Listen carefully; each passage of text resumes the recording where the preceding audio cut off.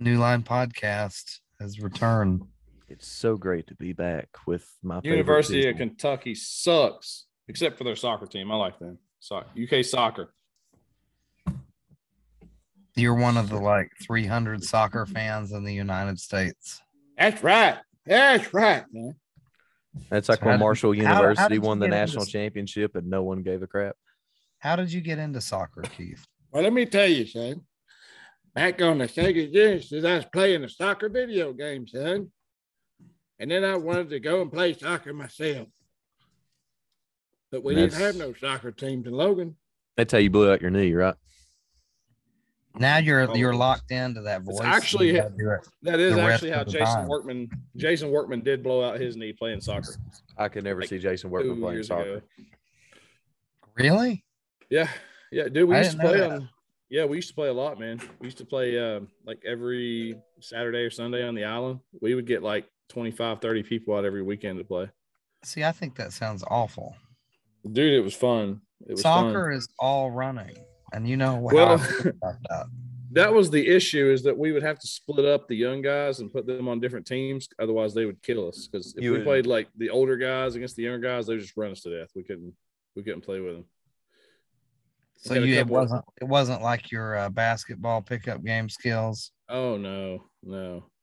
Well, I'm only half court basketball now that I'm overweight, so can't run. At what age did you have to switch? So we're only playing half court though. After my back surgery, 2013, I couldn't run anymore after that. Really earlier than that, when I hurt my back. I didn't have surgery till later that year, but yeah. So it's been a while since our last podcast. It's been a little while since anybody's heard from us. What's been up? Then, man, we've been having too many events. I hadn't had time to do a podcast. We had 4 nights of fights in 9 weeks, and it killed me. It killed this old man. Well, first we had NLC 8 and Hearts, our return to Hearts. Well, we had a New Line Boxing in Huntington, and then how many weeks was it? 5 or 6 weeks after. 6 weeks after we had NLC 8. And then 3 weeks later, we had the Baileysville Brawl, which was a 2-night show. And there's a whole lot of fortnight after NLC 8. Oh, it felt like a day. It felt like it was the next day, because there was just so much crap going on and stuff going wrong, stuff going right. I decided to stop training. I was like, I'll take a little break after NLC 8, and then get called out a few days before the fight. I'll do it. Might as well fight. Why not? Yeah. What could go wrong? Well, you were considering fighting Tyler Penix, and then I guess he couldn't make his mind up. And then we had Jahan reach out hey, I want to fight, but I can only fight Friday, because he had something going on Saturday.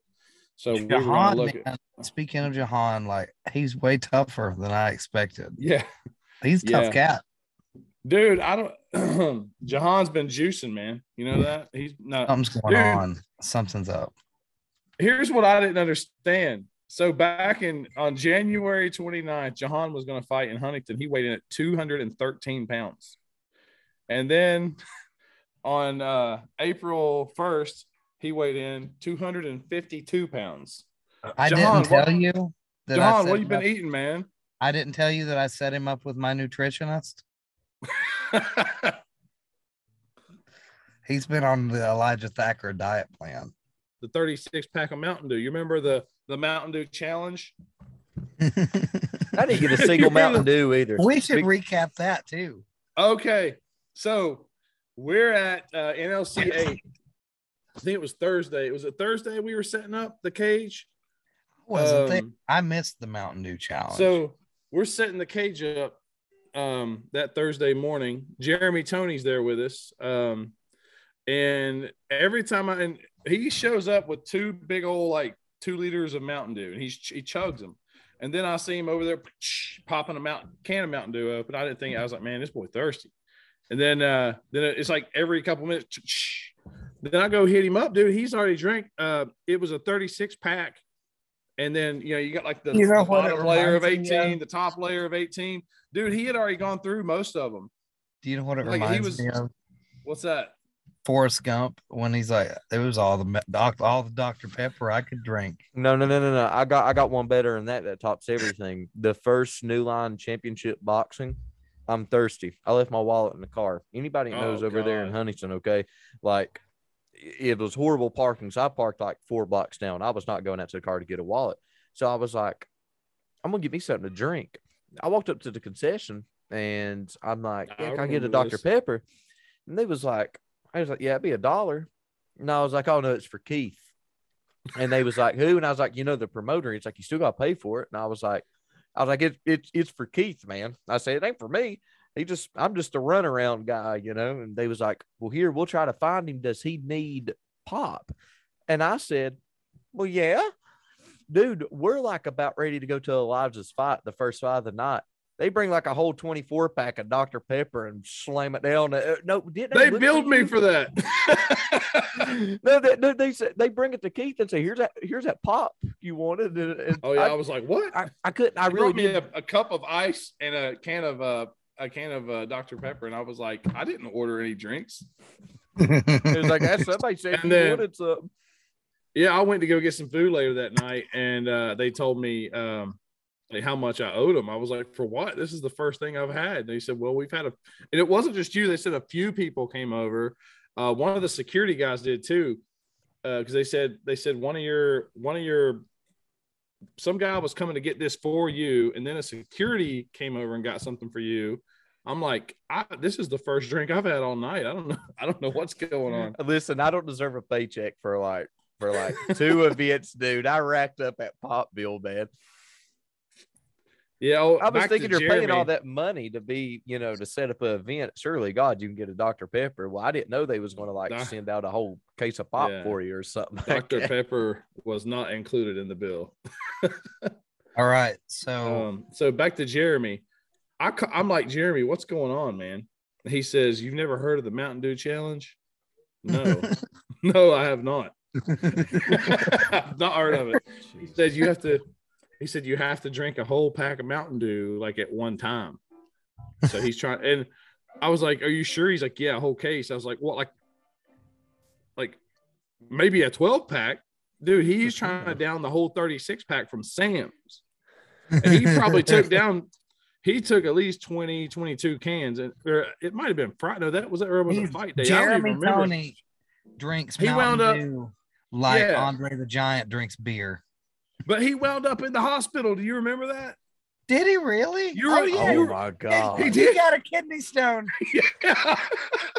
I thought he was going to sue me because he drank all my Mountain Dew. Oh my God. Poor Jeremy. He got a kidney stone. Good God. Listen, okay. So we got 3 incidents now, right? At 3 separate events. Dude, we've had 100 incidents. No more beverages at these events that you bring on your own, okay? Like, well, I'm not going to throw out any names, but one of our commentators, one event was absolutely hammered, and I got a warning for that. You got 2 commentators sitting here.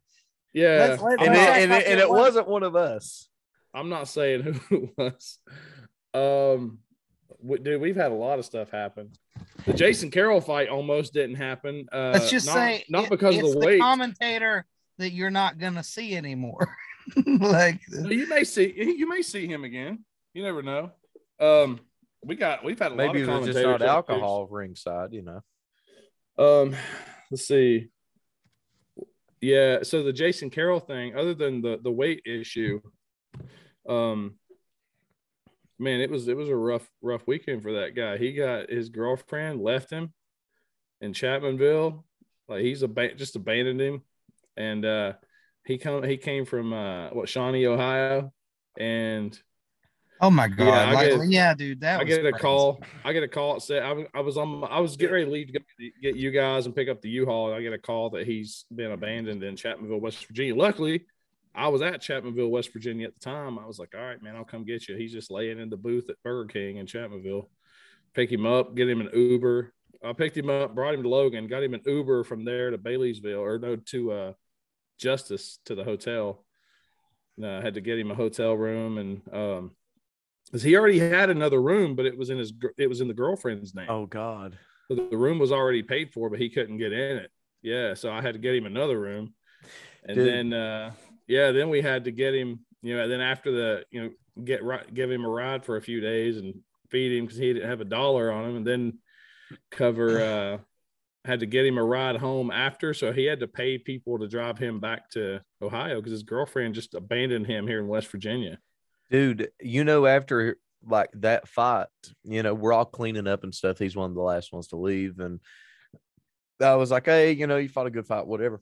And he was like, I got a pair of boxing shoes I've wore one time. I'll give them to you right now if you want them. And I said, man, I don't need no boxing shoes. I said, I got some.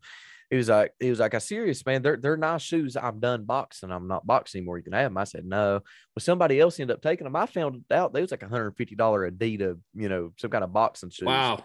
I said, I should have snagged them things up.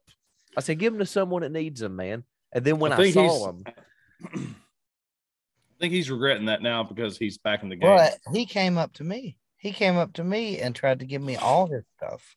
That was one of the saddest moments of the night, man. Honestly, he took that bad loss. And that's one thing I learned too, like just the emotions after a fight. I learned you can't trust yourself after a fight. You need to wait a day or two before you decide to do anything. Like, don't make any life decisions right after a fight. That's not go finance a car after you fight a boxing match. Don't get married. Don't get engaged. Don't finance any cars. Don't take any loans out. Don't do any of that on fight day, right? Yeah, like don't get married post-fight. The day you lost a fight. Just take a chill pill. Take it easy. Take a chill pill. Relax. Take a couple days to recoup. Because I felt the same way. Like, dude, I was like, I never want to fight again. This was awful. But did you remember me telling you that though? And then I stopped because I seen you was really upset. But just knowing you though, it was just funny to me because you was like, I swear to God, I'm never fighting again. I was like, okay, yep, we'll see how that goes in a week when someone calls you out. And he was like, no, Austin, I'm serious. I'm never fighting again. And I was like, all right, Matt Workman, I hear you. And I walk off, and then somebody else says something to him. I don't know the dude's name. I don't know what you can explain it, Elijah. I don't know what happened. Somebody else walked up to you and said something like, I bet you keep your hands up. And then Elijah said something to him. And next time I know, 5 minutes later, Elijah's like, man, I'm truly sorry. I didn't mean to say that. I was God, I dodged a bullet. Well, I had a guy come up to me, like I say, it's an emotional time after a fight. And especially I took my first loss ever, which was a very close fight. And I'm really proud of it. And after I watched it, but that night I'd not seen it. I didn't know. I was like, I was asking people, I was like, was it embarrassing? Was it awful? But that one dude, Cameron, poor guy.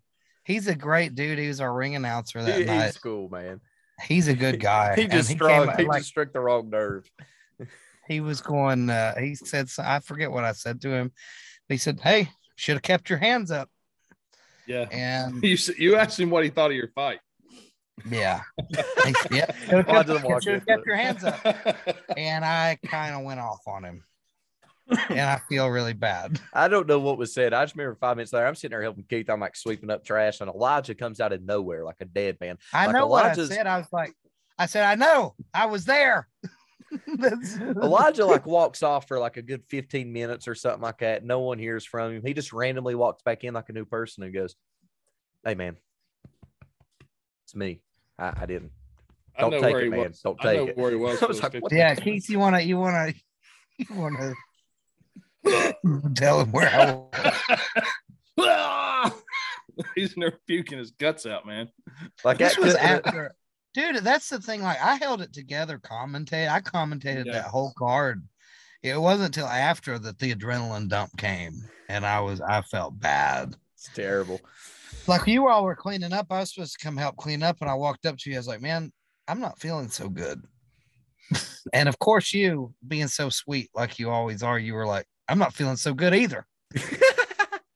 Who was that? Austin? You. Oh, me? Oh yeah, I didn't feel good. I don't think you understood the extent to what I was like. No, I didn't feel as bad as you. No, not like I'm just not feeling good about the day. 5 minutes after that conversation, Keith finds me in the bathroom dying. I heard him from the gym. I was in the gym. He was like, you go through the lobby where the kitchen was, and then the restrooms are out there. I could hear. I was like, what is that? I start walking out there, and it's coming from the bathroom. Open the door. There's Elijah in there, man. Vargas came in first. Vargas heard me first. And he's like, yeah. I thought he went and got you. Like, yeah, Elijah might be dying in there. He may have. I don't know, but I heard you from the gym. Dude, that was a rough time. That was like one of the most memorable moments of my life, though, that conversation with you. I'm serious. Like, that was a deep moment, like an emotional moment. Like, one of those moments where, like, it was such a hard fight and it was so emotionally draining and physically draining and exhausting. I really did. I was like, I don't know if I want to do this. Like, I don't know. Like, I told you that. Like, we had a really raw conversation there where I was like, I don't know if I like fighting. Like, mentally, it's tough on me because of all the shit that I go through. It makes it a totally different animal. I felt more bad for you when you came knocking on my door the next morning and said, man, I ain't got shampoo. And we had to dump shampoo in a Walmart bag to give it to you. In a Walmart bag. Wait, is that before or after you pulled a gun on me? Yeah, I did. I pulled a gun on Keith because I'm in my underwear. I'm dead asleep, and all I hear is bang, bang, bang, bang, bang, bang. And I like open the door. I'm in my underwear, half asleep. I'm like, he's like, good God, you just pulled a gun on me, Austin? That I felt bad. I was like, oh God. I was hiding in what if you would have shot Keith that day? That would have been nuts. Well, I guess me and you would add a good segment to talk about on the podcast. Then no, Keith, rest in peace, Keith. No. Yeah, so we're taking over New Line from now. I shot him. Is that when let's see, Josh Bowling and I were with you in your room? Weren't you right beside Austin? Yeah, that's when we had moved you to the new room. So I went. Yeah, I went outside Austin's door and I started yelling, "Cheyenne, Cheyenne!" And then I started pounding on the door. So I just kept yelling at her, and it sounded like she said, "Go away!" And I heard Austin said something, and then I just kept yelling Cheyenne, banging on the door, and I heard some footsteps coming, so I ran back to your room, and then I kept peeking out. When Austin was starting to look my way, I would pop back to where the only thing sticking out was the edge of my hat, so you could see the hat. And I was talking in the old man voice. I was going, "What? What?" I don't even know what I said. That would have been wild if what in the hell? That would have been wild if I would have went Old West and shot the tip of your hat right off your head. And then I found out that Austin's sitting there sleeping with his gun on the bedside table like he's some kind of hitman. Yeah. You don't know about people. You said there was a meth head that parked his truck right at your door the night before? Yes. When I first checked into the room, this dude was sitting in a different parking space, and he watched me go into the room. 5 minutes I'm not in the room, he pulls up right to my door, and he's just sitting there, and they're just sitting in the car. And then they get out of the car, they're walking around looking suspicious and stuff, and I'm like, if this dude comes in here, it's going to be a bad day. Or if he gets a hold of me, it's going to be a bad day because you can't fight a crackhead, So the next morning, that's in my mind. There's no internet, no nothing. So it wasn't like it was planned like, hey, we'll see you in the morning or whatever. Internet goes out in the middle of daggone Gilbert Creek, and all I hear at 9 o'clock in the morning is bow, bow, bow, bow, bow. And I'm like, well, it's that crackhead out there in that 70-some model Cavalier or whatever it is. I'm like, Jesus, here we go. And I'm out in my underwear going all dad mode and stuff. And then Elijah comes over. He's like, yeah, the internet went out, but you know what the biggest shame is? I don't have any shampoo. You got any shampoo? We have to drive to the dollar store, get shampoo, and then we didn't think, how's Elijah going to use the shampoo? Because the hotel didn't have shampoo. So I had to use the same shampoo he did. I was like, well, I got this Family Dollar bag. Just dump him shampoo in the bag because that enough. He's like, yeah, to do. We exchanged. I took his hairspray. Let me go back to that impression you just did of me. I want to hear more of that. Yes. Is that how I sound? Need some shampoo. Shampoo.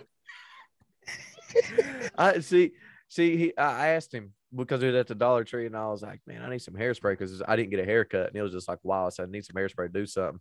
He was like, well, I got hairspray. And I was like, well, I never thought you would have had hairspray. And he said, so I'm giving out your secret, Elijah. He said, you think I get my hair to look as perfect natural? So, ladies and gentlemen, it's not natural. When you see Elijah at the event, and he's got this like perfect hair. You go back and look at all the pictures from the Baileysville Brawl. It just looks so whatever. It's fake. All I fake. just learned how sexy though Austin thinks my hair is. Has good hair, man. I ain't gonna lie. It's just fake. I mean, it's You almost gotta as fake stop as talking about it in front of Keith. He gets jealous.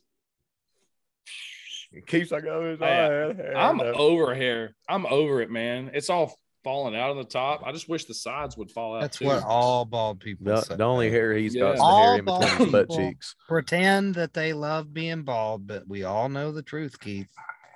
Why are you wearing a hat, Keith? Why are you wearing a hat? Why are you wearing a hat? I got a horseshoe right now. I got the sides, but nothing on the top. Are you ashamed of that? Yeah, I was trying to cut it yesterday, and here he was trying to cover it up, and then we bring it up. We're like, hey. My clippers are just like scratching me right now. They're not cutting. They're just like scratching and pulling. So I had my face bleeding. Sold out 2 nights at the Baileysville Brawl, and the poor man can't go to the Dollar Tree and buy him some hair clippers, boys. We're gonna make a GoFundMe, ladies and gentlemen. Okay, it's on my to-do list. This is the Keith No Razor Razor Foundation. Okay. If everybody just pitches in $1, we can get him a really nice razor. I can't buy a razor. If everybody I'm saving money for cage lights. The next event's going to be a telethon to get you hair plugs. I'm saving money for my cage lights. I can't go buy clippers right now. You know how we'll get a fundraiser for Bosley. You know how they did the big award for Keith at New Line 8? Do we want to talk about that? Because next time I'm going to do an award for you, but there's no trophy. We're just going to get you a toupee. The next person that gives me an award is getting. I'm going to get him a 6-month subscription to Bosley. What if I present you with a toupee in a box? I bet you would cry, wouldn't you? You better not do that in front of a crowd. Keith will be going round 2 of there. I don't know if you can't give yourself an award at your own event. You can't throw a party and give yourself a prize. Why not? Did you notice that when they brought you into that cage, I was like nowhere to be found. I was like, I got to get away from here. I was like, I might have to leave town. I'm sitting on the mic because Daniel leaves me, and he was like, yeah, we're going to present this. Daniel's hilarious. I swear. He has the mic right here and he like covers it. He goes, hey man, don't say it on live, but Keith don't know, but we're giving him an award to tell him how much we love him and appreciate him. And I'm like, okay. And then I still remember me and Austin were like, I don't love Keith. Dude, no, it was cool because it was like a bunch of my friends doing it, so that was special. But I hate getting recognition with my own company. I don't. We have to drag you. It was like a weird moment. Yeah. You guys ask me like every day, let's do a podcast, let's do that, this, that. I'm like, you guys do it. So I'll do it every now. I told you what I say once a week. Well, I'll get on here with you. Yeah. You know what they call Keith, like around New Line? He's the glue that holds us all together. Yeah. What would we do without the glue, man? We can't do a podcast without you. But where's the glue come from? Until next time on the New Line podcast. Where does the sticky icky? Dude, I haven't heard anybody reference that movie in a long time. Which one? The one that you just quoted. Is it? I think it's called Envy. Envy, yeah. With Ben Stiller and Jack Black. Yeah, I remember that for some reason. That tagline is in my head. Like, people want to know where does the shit go. I think about that a lot. I didn't think anybody else remembered that movie. Dude, that was like my brother's favorite movie. That's all I remember about the movie. Yeah, Elijah, I love you to death, but we try to have conversations about movies and songs and stuff. We just don't I don't know any. It's movies. just because I'm cultured. I don't like my favorite quote is I imagine Jesus on stage at a Leonard Skinner concert and I'm front row and I'm hammered. That's the movies I like. Talladega Nights. You talk about like these old sci-fi movies and stuff. I love Talladega Nights. Really, though, I love movies. Like the reason Put on the glasses. They were like my escape. Like all my life dealing with depression and anxiety, I'd like movies were the thing. They'd take me away. .com, man. Please tell me you love They Live. Oh yeah. Oh yeah. Roddy Piper. Yeah. Have you seen that one, Austin? Nope. That's a badass idea, dude. Like this guy puts on these glasses and he starts seeing that there's like aliens everywhere controlling the world. Now, I think the only movies that there's like a 15-minute fight scene of two guys just brawling in an alley. Now I've watched all the Fast and Furious. You want to talk about since fight I was a scenes? kid. That's you want to talk? like let's talk streak. Best fight scenes in any movie. What do you think, Austin Chafin? You go first. I like since you've only seen like 3 movies. No. I've seen a lot. I like. I forget. I might get the name of the movie wrong. The Bones. You know what I'm talking about? Bones. Where the dude's like Bone Thugs and Harmony. No, it's the where they're in the alley. No, they're not in the alley. Like this dude comes up to a street fight and he's like really good at jiu-jitsu and stuff. And he even whoops Kimbo Slice from the jail cell and stuff. You know the movie I'm talking about? Is it like one of those Ong Buck? No, it's probably one of those movies with Michael Jai White. I forget what they're called. They're like MMA movies. This dude was like Undisputed 7. Yeah, one of those. Let me see if I can maybe no, it's not Bones because I'm trying to think what it is, man, but he does a lot of segments. It's that movie with the bone. With the bones. That was his character name was Bones. Yeah. I forget the Brewster's movie. Millions.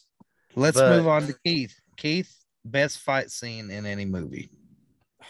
Man, I don't know. I'll just have to go back to something that when I was a kid, man, I loved all the Van Damme movies, and then I loved Best of the Best. I didn't get too much into like Chuck Norris and Bruce Lee. No, okay, I'm gonna go with this. Jackie Chan, Shanghai Nights. Oh man, pretty much any fight scene in that movie.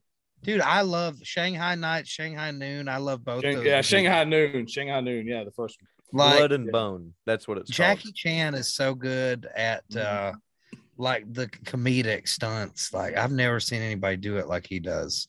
Yeah. Like he's badass. Jackie Chan's a badass. I like the one with him and Benny the Jet Urquidez too. That's a great scene. What movie was that? I forget the movie, but if you look it up on YouTube, we'll put it maybe in the footage if we can. Like dude, it's great. That's one of the first scenes I ever saw Benny the Jet. I watched that scene and I was like, who is this guy? Because he throws kicks better than Jackie. And I was like, this guy's got to be really good. And it was Benny the Jet. Is that who Jack's been training with? Exactly. Like a few months. It was probably 3 or 4 months before I met Jack that I saw that scene for the first time. And then, you fast forward and Jack's went to California and is training side by side with him. Yeah. Also, like all kinds of celebrities trained with Benny. It was like John Cusack when he did Grosse Point Blank, he trained with him. All kinds of people did. So he's like a celebrity, like martial artist. Yeah. Kind of like Bruce Lee. My favorite fight scene of all time is a Korean movie called Old Boy. And there's this scene. It's the most perfectly crafted fight scene because it starts off, he's at one end of a hallway and he fights like probably 15, 20 guys, and it's moving the entire time down this hallway. And it's perfectly shot. You'll have to check it out. I bet both of you guys haven't seen that one. No. I don't think I've seen any Korean movies. Dude, the Korean movie scene's really good. Recently, Best Picture, like 2 years ago, was a Korean movie called Parasite. It's really good. Yeah, and do you like zombie movies? Yeah. One of the best zombie movies you'll ever see is called Train to Busan, and it's a Korean movie. I remember Korean Jesus on 22 or 21 Jump Street. 22 Jump Street, I believe. Is it 21? It's 21. I think it's the first. The It's first that one? church that they go into. Yeah, they had When- Korean Jesus. Oh yeah, you been there for my daughter? I think that was part 2. That was 22 Jump Street. No, sir. Nope. I like how they're in there and he's like, yeah, man. He found him a woman. He's like, yeah, I did, man. Be going to Pound Town. But I might bring her to the whatever, the big meeting, the big dinner they was having. And it was the chief's daughter. That was a good scene. Speaking of movies, what is the movie that has got you most in your feels? That has absolutely just made you an emotional train wreck. You want to go first, Keith, or you want me to? Well, Keith's got a wife, so I assume that there's a lot of lovey-dovey movies they watch together. So Keith should have a lot of them. No, I always find ways to get out of those. You got to teach me the ways, man. You got to have something, Keith. Throughout your life, no movie has emotionally touched you ever. Toy Story 3. Oh, yeah. I cried in theaters on that one. I did. I was mad about the new Toy Story where Woody and them go to the carnival and they split ways. I was mad about that one. Paul Walker, when he died and they finished Fast 7 and they split the cars, I cried in the theater. Actually, you're going to make fun of me when I say this is a TV show. That's when 13 Reasons Why first came out and everyone was talking about it. And I was like, that's a girl's show. And every guy was talking about it. I was like, all right, I got to watch it. I got emotionally invested in that. And then at the main end, I just like boo-hooed. Like, no, that was really bad for my mental health. If you want to be honest, that whole series was. But I just beat Red Dead Redemption 2. Oh my God. And that Dude, last I cried. scene, I I cried so now. hard. When Keith he gets on his, you can't tell it. Keith hasn't finished that. He's not played it one day. He needs to. oh my God, when he puts the hat on, man, that's all I got to say. And that music starts playing, dude, I was like an emotional train wreck. Like I remember being in a bad mood for like 2 moods at my house, thinking that something was actually wrong with me. You know what I mean? And that I had to tell myself, And then Austin, you're just like, dude, I'm just depressed because Arthur Morgan died. He died. He died. Spoiler alert. I don't even remember who he but is. that ain't Is the main- part is that's that the going to main make character? you cry, though. That's not Yeah, the you part that's going die to at make the you end. cry. You end up getting, He it's a plays big John spoiler. Marston. But not, well, that's the first Red Dead. You die in both of them. Yeah. In the second one, though, like you end up getting tuberculosis. When you It's die as sad. Arthur Morgan, it picks up and you play like 5 or 6 missions as John Marston. You meet Dutch and Micah. You kill Micah. Dutch goes. You get all the money, and then the game's over. You can still play it. But then Red Dead 1, then it goes from that story. It goes on. So the game, Red Dead 2 is a prequel. It's a prequel. Oh, is it? Back to most. How about movies what about Red Dead Revolver? Dude, I remember that game really well. That's probably before Austin. That was the first. That was the first one. I remember most about that game. And then the Gun. So wasn't Red Dead? Gun. Yeah, I remember that one. So it goes Red Dead Revolver, then Red Dead Redemption 2, and then Rockstar Ping Pong. That's the order. That's the order they go in. Well, my favorite game of all time was a Rockstar game, and nobody talks about it. It's Max Payne 3. Max Payne's a good game. Max Payne 3 is set in Brazil, and he's older, and it's really badass. I never played any of those. It is. That's the way it is. You want to talk about emotional movie scenes? I mostly grew up playing like hockey and boxing games. You're an old man. You had like Pong in your day. Dude, hey, Gavin, that was nice. You want to know how much video games has evolved since I was your age? Come here. Come in the basement. Come here. Get off that Xbox Y box. Let me show you this thing. Yeah. Boom. Get off that Wii Station 360, son. Let me show you what a real I got to game answer is. your original question. This is important to me. Emotional movie scenes. If you don't cry during this movie scene, I got news for you. You're a psychopath. You got problems. I got to see if I've seen it first. Up. I haven't seen the whole movie. The I think I saw like the beginning. I saw like the first scene or something like that. The first scene of Up. If you That's- didn't cry that's during it. that, Keith, I got news. You're a psycho. When the wife dies and it shows them two in her recliners and then like she fades out of it. Dude, I was so little when I watched that and I remember being like tore up. I was like, and the movie just started. We wasn't 5 minutes into it. So I was like, I don't know if I would have watched the rest of the movie. How worse could it get? I remember going to when I was a kid, Bridge to Terabithia. I don't know if you remember that movie or that book, but like it's a kid's book and a kid's movie. It's about these two kids who invent this like magical fantasy land. They go play in the woods and they're going to Terabithia. And then out of nowhere, one of the kids just dies. It's like the biggest gut punch in the world. It's like, why do you do that to a child? Why would you expose me to that? It's like, hey, this is wonderful. And then death. Wasn't that like the old Bambi or something? Yeah, Bambi opening scene, boom, mother dead. Well, And I remember coming from the guy whose mom died. I was like, oh, God. I remember the opening scene to like Godzilla 1984. It's like got Bambi walking around, then just boom, Godzilla steps on her. Dude, Disney just has it out for like killing people, man, and killing these characters. I mean, you think of Bambi, you think of Lion King. I mean, it goes like way back from the old days is doing this stuff. And now with these movies we're watching now, like Up and Frozen. Well, Frozen. Yeah. Up is sad, but the saddest movie of all time, well, one of them, in my opinion, is called One Flew Over the Cuckoo's Nest with Jack Nicholson. You ever heard of that one? Yeah, I think I saw it once back in like the 90s or something. I don't remember anything. That's one of the best movies ever made, in my opinion. It's I like- one of my top 3. You're gonna make fun of me when I say this. I like the Notebook, not of the lovey-dovey parts, but The because like, Alzheimer's. when the Alzheimer's part where he's sitting there reading God. the stories, and it was the stories of them before. And then remember when they was in the bedroom and like they're older, and she like snaps out of it. She's like, "Oh my God!" They start kissing, hugging stuff. Then randomly, she's like, "Who are you?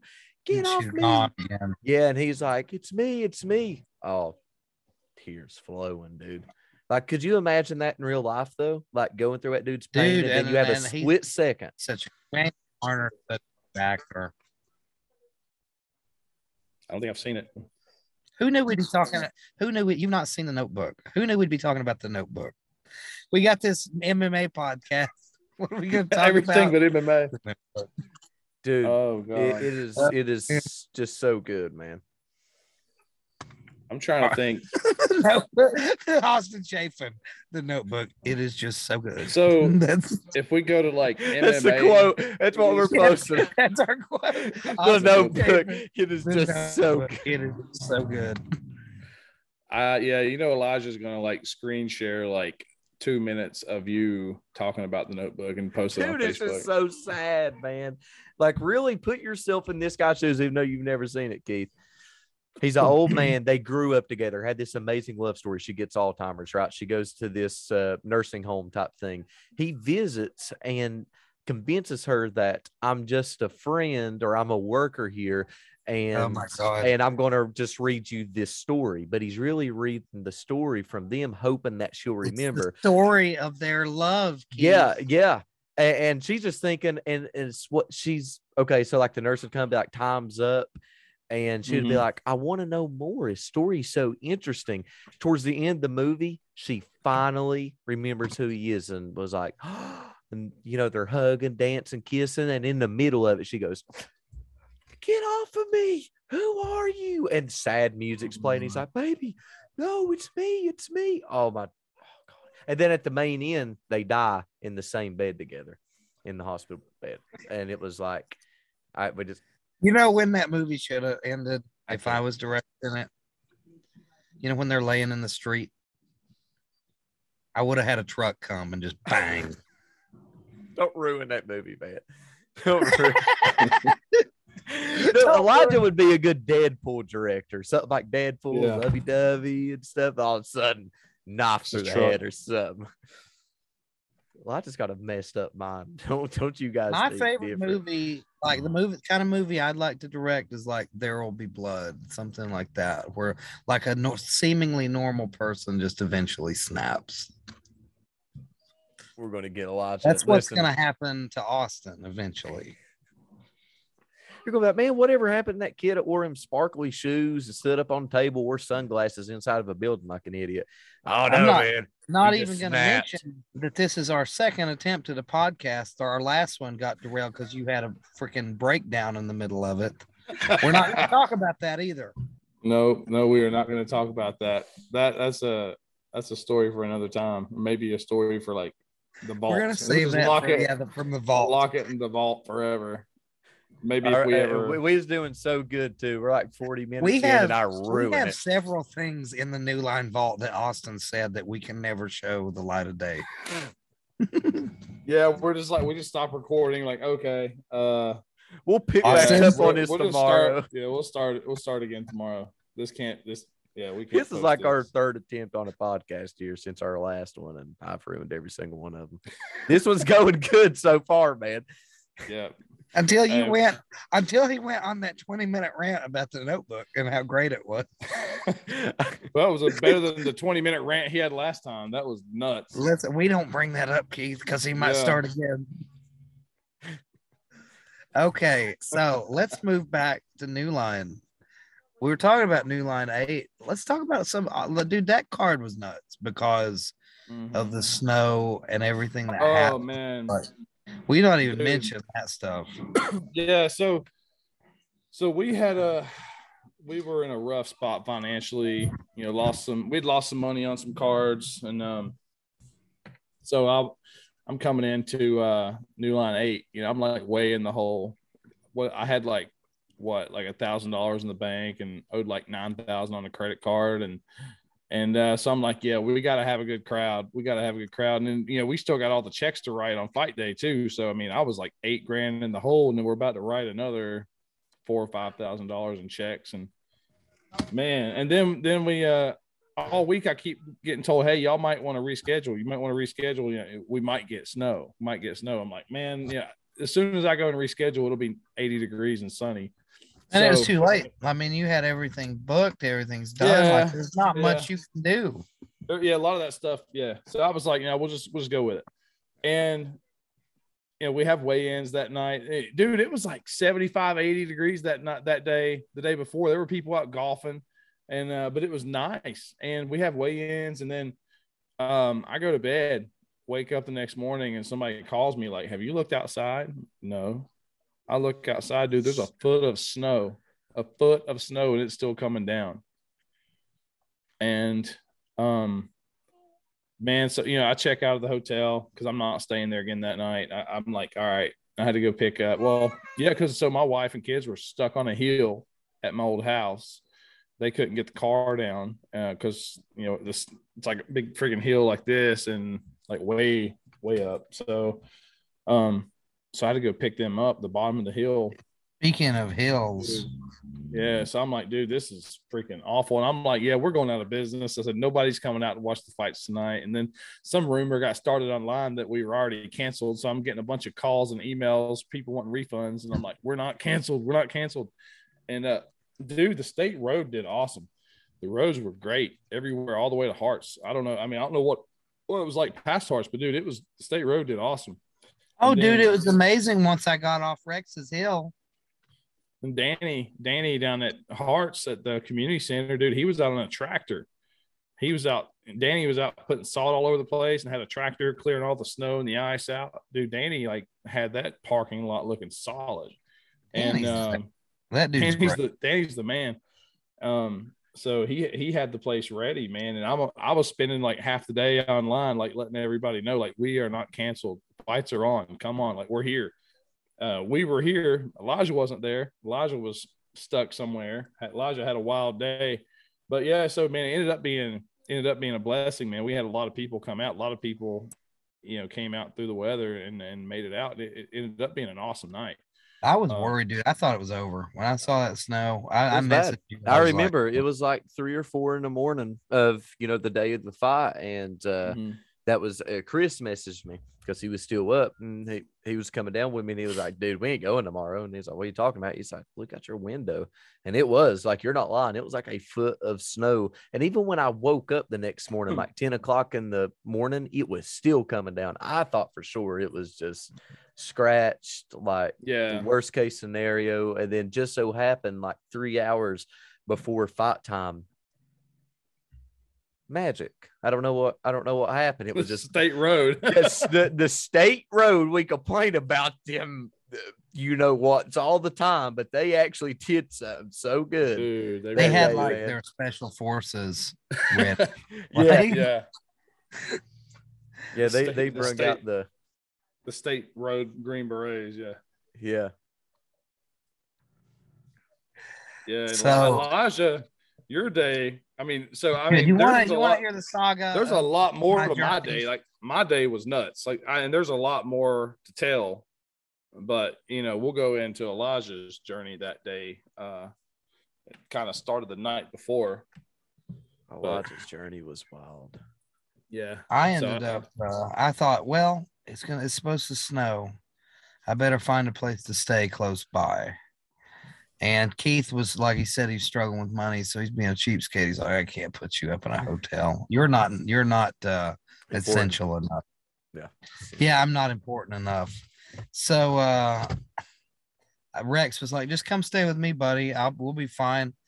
And little did I think, Rex lives on a giant hill.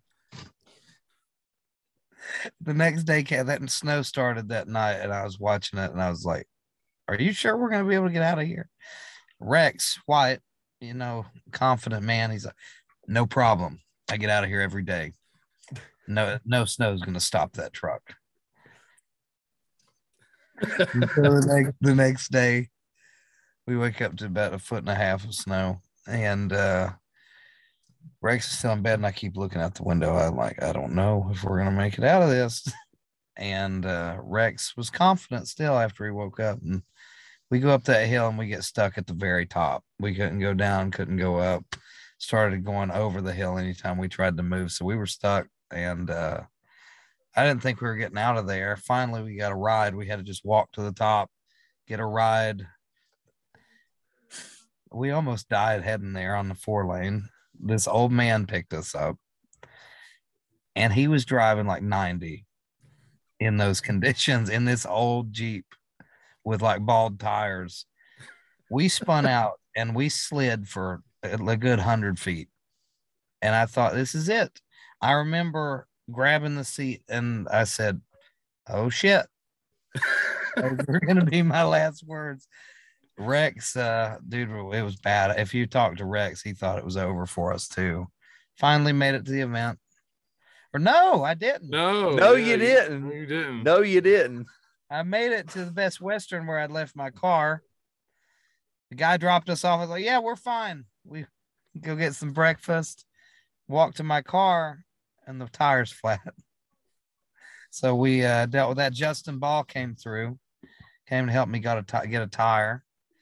Finally made it to the event, and I'm there to coach Mikey, Watts, Ronnie. All my guys had great performances, and I think my corner work was on point. What do you guys think? If no one else heard you in that arena, I swear they heard you. Elijah, like every time, like I want everyone to grasp this because it's very important. He cornered 3 times, and they was fairly well spaced apart, right? Elijah sits and complains about his last fight. Man, I just went through a war. Blah, blah, blah, blah, blah. No, Elijah went through 3 wars and didn't even have to fight. This dude would come back to the commentary table after cornering somebody and sweat rolling off this dude. I mean, going, oh, God, man. Yeah, it was a good fight, guys. And like you would have thought, he went in there and fought 3 times that night. So I don't ever want to hear at the Baileysville Brawl that you was in a war. No, you fought 3 times in a night, never even stepped foot in the ring. Like, this dude's the most intense corner man I've ever seen in my life. Like, the commission did not like him. They had to go over and warn him one time because he's beating the table. He's the like, commission has made new rules because of me. Do you know that, Keith? What's that? At the fighters meeting. At the fighters meeting, they've got like 3 new rules. They're all because of me that night. They're like, yeah, you guys, if you're in the corner, you can't bang on the side on the cage or like on the floor, the apron. Don't bang on the apron. Don't stand up. We know you guys are excited. And like afterwards, I was like, did you guys have like a special meeting after NLC? Because the commission walked over to Elijah at NLC 8. I watched it because Twice. he was sitting there. He was twice. The first time was like a little warning type deal. The second time, he's banging on the table and he's standing up, and I seen the guy like push his shoulder down, told him to sit down. And Elijah's like, okay, I'm sorry. Oh, okay, I got out of the way. I'm sorry. And Elijah, the poor thing, one of his little things with his glasses goes over, ears broke, and it kept on falling off. And I was watching it because he'd be screaming and banging, and it'd be like sideways, like on the side of his face. You gotta. You gotta put that. You gotta dub that over this video. You gotta put the photos. I'm very, very passionate. Elijah, when he corners, needs his own little, like people on psych wards, kind of like this little material, they get strapped up. Elijah really needs like his own little place. Like no joke, when he corners. I need to do it remotely from the dude is dangerous. We need to put him in a bubble. Put him in a bubble and put something over his mouth that like lowers his volume. Just put him in a big bubble. Oh my God. I remember at one point when Mikey Mitchell was fighting. Well, when Michael Watts was fighting, I was cornering him, and Greg Dillon was like yelling too. He was over behind me yelling too. And at one point I could like, shut up, Greg. The Watts fight. Yeah. The Watts fight. Right. And then when Mikey was fighting, the crowd was going nuts. Like they were going nuts for Mikey because he's a hometown guy, 2 hometown guys. I couldn't hear myself cornering, and I knew I was like, Mikey can't hear me, and so I turned to the crowd and I was like, "Shut up, everyone! Shut up!" He can't hear me. I can't hear myself think. I think I was back for that fight. I missed Watts. I was let's hear about where you were at during that fight. Oh yeah. So we were first half of the event somewhere before, I guess it was before intermission. Rebecca comes out and my wife, she's like, "Hey Keith, the state police are here for you." I'm like, "What?" "Yeah, the state police are here. They need to talk to you." I'm like, "Oh crap. Okay, let's go." So I go out there. They're like, are you running the show tonight? You in control of this?" Like, "Yeah."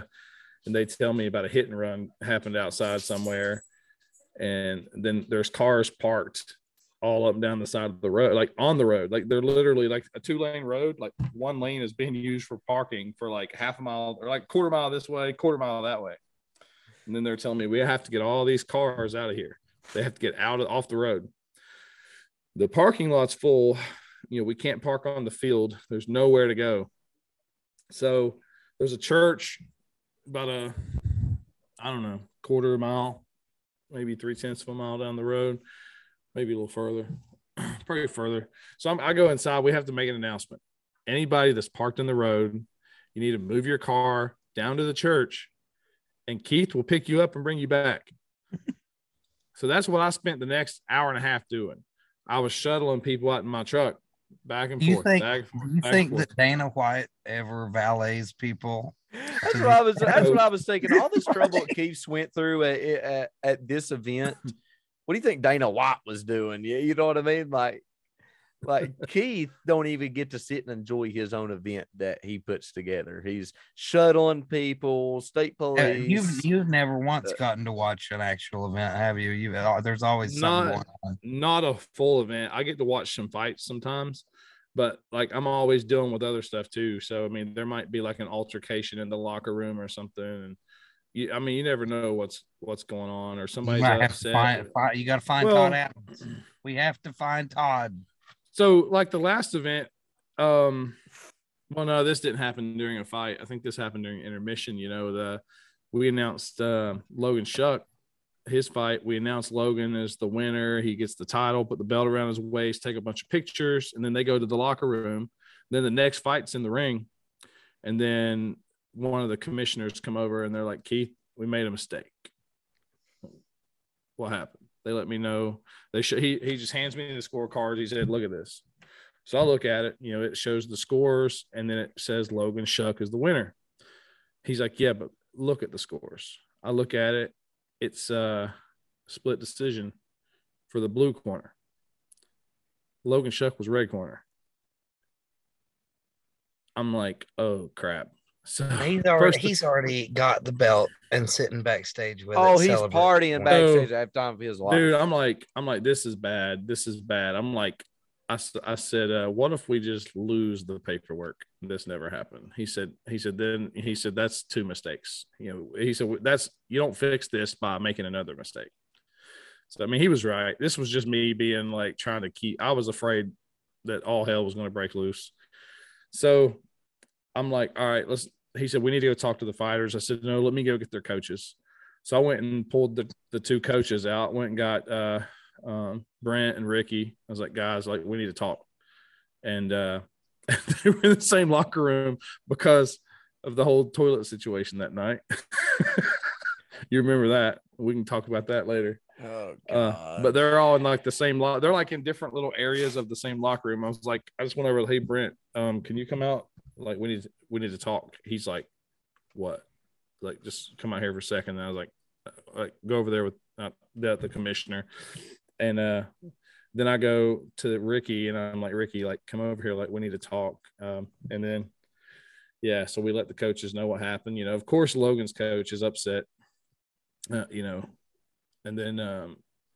then Ricky is like happy, and then Ricky's, both guys are being professional, like, I'm not saying like they're throwing a fit. Like, Brent's like the most professional person there is, and he's just not happy.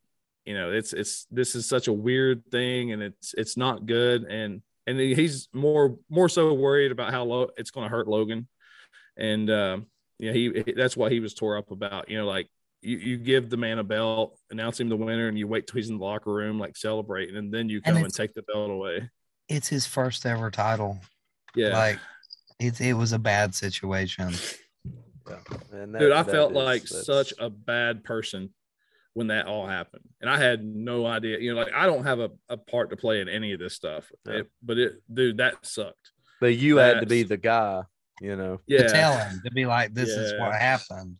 That you're in that situation a lot. I feel like, where like you didn't cause it to happen, but you're the one that's got to be like, you're the message teller. You're the message stuff teller. Happens. See, like, man, I plan everything. I book these arenas. I pay for the places, and I schedule I let the commission know there. I'm like, hey, this is the date. This is when we're doing everything. I don't choose who we're going to have. They have to go by who's licensed. They have to use licensed judges. I'm not like, I want this to be my judges. Like, no, like, none of that happens. So I take who's available. Usually it's whoever like lives closest to the venue, because there's usually two events going on that night. So there might be something going on up in like Morgantown, then something down here. So like the northern referees and judges are working that one, and people down south are working this one. So I don't have a part to play in any of that. But I mean, the commissioner, he was like, man, he took all the blame. He was telling them, don't be upset with Keith. But like, usually people are upset with Keith when this stuff happens. It's not like, oh, the commission screwed up. It's always like, I'll never fight for New Line again. They screwed me. Like, whenever I had nothing to do with it. But he was cool, and he let him know, like, this was all on him. He should have caught it. He told him that, this stuff happens. People make mistakes. I make mistakes all the time. Like, everybody makes mistakes. Honestly, the fighters make mistakes. The coaches make tactical errors in coaching, and the judges make mistakes. The people adding up this. Yeah, everybody but Elijah makes mistakes. Like, the people tallying the scores. Like, but here's the thing: they had what they did. We had 27 fights in 2 nights, right? They got all the scores right on 26 of those fights, but nobody's going to be like, oh, well, they got 26 out of 20. No, everybody's going to be like, they screwed up. They screwed up this decision. They did. I mean, it happens, and it's really unfortunate that it happened and it wasn't caught for like 10, 15 minutes. But yeah, it wouldn't have been near as bad. I had no. I'm gonna start saying that's what happened with my fight. They just read the wrong winner, man. No, they threw. Dude, I've made bad decisions. Away.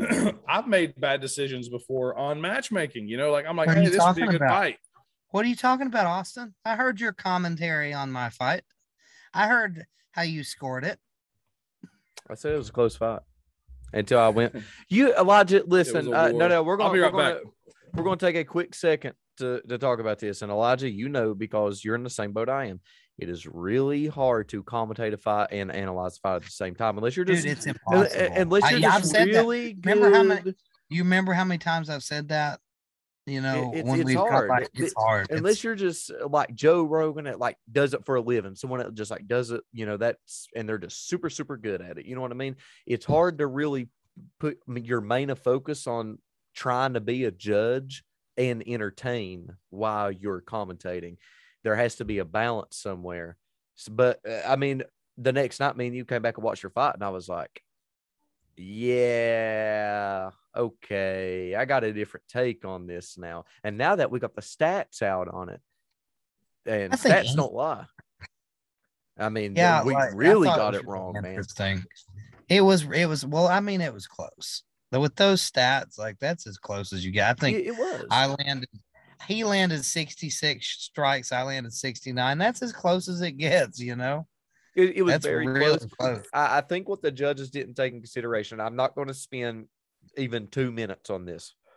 I really thought about it. Fight? I really thought about this today, Keith, and I won't take 2 minutes on this. So if anybody's made it this far in this podcast, please listen, because this is the one serious, important part that I really want to get off my chest right now. In Elijah's fight, I'm not being biased. Here we go again. No. I swear I'm not ranting. Give me ability to screen share too. This is what it is. Okay. How do I do the screen share? All participants. Okay. So listen, this is how it is. When you look at the stats that way, it's a very close fight. It was a very close fight, but not bad mouthing anyone. But when you see a guy and the significant shots and the damage it does, you got hit by one punch that whole fight, and it was at the beginning of the fight that made you kind of back up and do your eyes. You know what I mean? You hit him with, but you're my buddy or not. I'm just calling it how it is. You hit him with at least 4, maybe 5 shots that had him hurt. He spit his mouthpiece out multiple times, lost his shoe. He stretched the rules a little bit to buy himself some time. In those shots, there was one point, one of his arms was over the rope and he was turning his head, just trying to get away. And then he goes, spits the mouthpiece out. You know what I mean? As a judge, what the point I'm trying to make is, and I'm wrapping it up, as a judge, even though that's close with your stats and stuff, as a judge, you should see who's controlling this ring right now. Who's controlling, who's bringing the pressure, where's the significant strikes come from? This dude's being hurt 4 times and he's doing something. He's not cheating. I'm not saying that, but he's stretching it out to buy himself time because he's hurt, and it happened to him 4 times. As a judge, if my mom was judging it, should have picked up on that, and no one picked up on it. No one picked up on it. I was trying to stretch it out myself too, though, with my clinch work. Well, I know you was tired. You was happy about it. But as a judge, you should say, Elijah's hit this dude 4 separate times in the fight. That's made him turn his head, ball up. Elijah just ain't got enough in the gas tank to keep the pressure on him. But this dude's hurt. I can't breathe. I got to buy time. I'm going to find a way to get the referee to call a timeout. He done it 4 separate times, Elijah. Call Austin out after he sees this. Dude, Jahan's a class act, though. I'm not saying. Here's the bottom line. He was tougher than I expected. I'm not saying this dude's a bapper. I'm not saying it was a bad fight. I'm saying that I'm talking about the judges. What I'm really concerned about is the one judge scoring it all 3 rounds. You know what I mean? When I shared my screen, could you guys see that? Yeah. Yeah. So, like, you would just think as a judge, you would pick up on them signs, and I'm sure he'll say the same thing, and he won the fight. I'm pretty sure he would be more than happy to say, yeah, I was hurt a few times, and I couldn't breathe. I spit that mouthpiece out on purpose. Look at you, both guys were definitely tired. So, like, the first round, Elijah threw 57, Jahan threw 56 You can watch it decline. Yeah. Well, Jahan actually threw more in the second round. Like, Elijah slowed down a little bit. That's what's funny. You can see me, like, how I'm getting tired. Like, so Elijah goes 57 round 1, 50 punches round 2, and 37 punches in round 3. Oh, it goes down. Round 3, also, not only was Jahan wasting time spitting out the mouthpiece, Elijah, you every time that you were supposed to go to a neutral corner, you went to your own corner. And you to the referee leaning on the like, y'all was trying to buy time. Both of them were. I did that. Both of the guys were. This isn't a conversation about the fighters. I'm talking about the judge. You would think you would just pick up on this. How does your shoe come off? That was real weird. Fight? I've never seen that. I would love to ask him that question.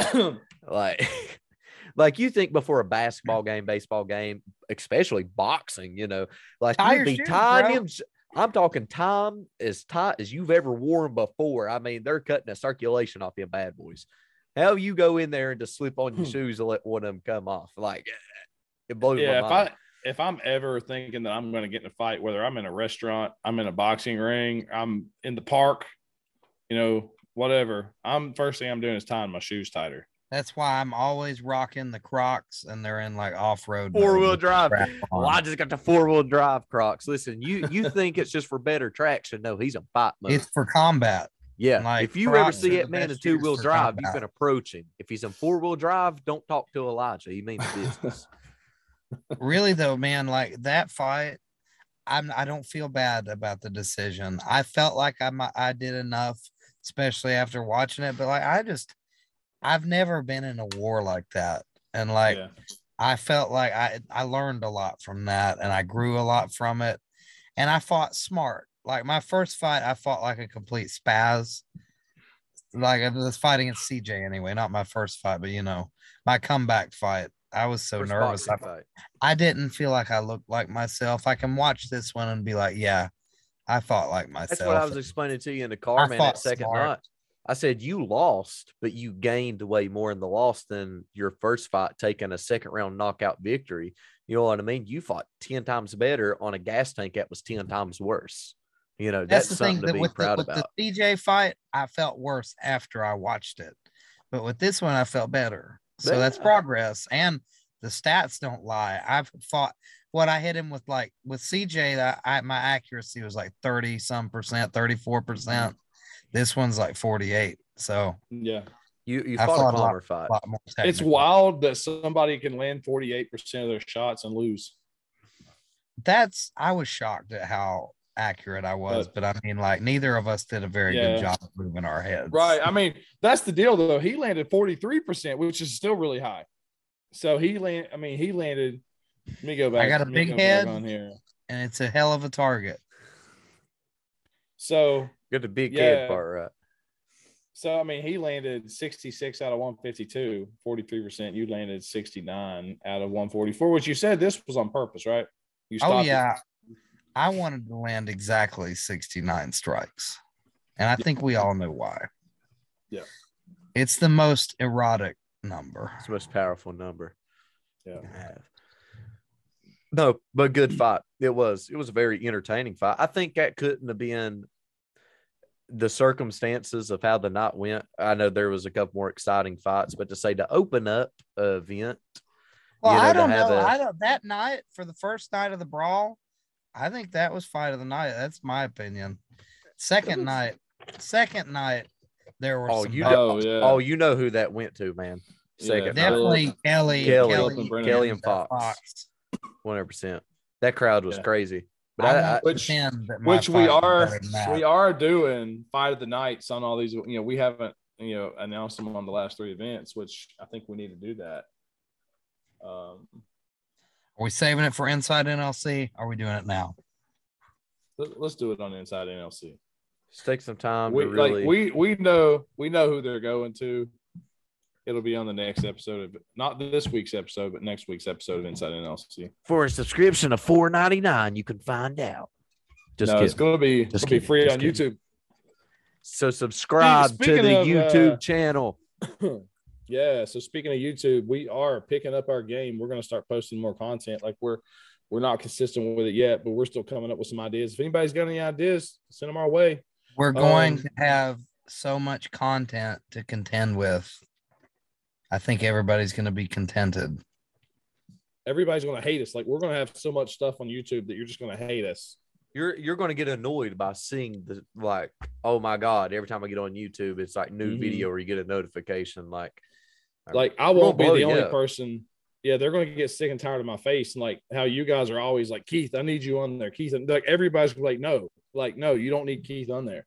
We don't want Keith. No. And then pretty soon they're going to be like, we're sick of you guys. Where's Daniel? Yeah, where's Daniel? Where's Daniel? Where is Daniel? They'll start rioting. They want Daniel back. Yeah. Daniel did the first 6 episodes. I think, what was it? Daniel and I were on episodes 1 through 5. And then episode 6 was, so we did 1 through 5. And is it true? Then COVID shut us down. Is it true you replaced him because he didn't have an impressive enough mustache? Yeah. Shame. Daniel just can't grow the mustache like that. No, Daniel removed himself. He said, Keith, he's too busy for you, Keith. He's too busy. He coached football at State. Now he's not coaching football. He's like broadcasting baseball. I think he's working on his master's. So he said, I don't have time for you, Keith. I'm too good for you. Is that right? Did he say it's not you, it's me? It's me. Yeah, it's what Daniel gave me. Like the 2 worst quotes broke my heart. Are overused in that relationship. I'm leaving you type thing is it's not you, it's me, or I just got to make time for God. I got to throw you away. You know, I got to get to where I need to be. And then a week later, you see him twerking on the bar at Dandy's or something. That sounds you know like what I mean? But that sounds like something Cheyenne would say. Or her sister. Her sister is mean to you. Speaking of Cheyenne's sisters, I got a bone. She got many of them. Good God, they're all spread it out across the country.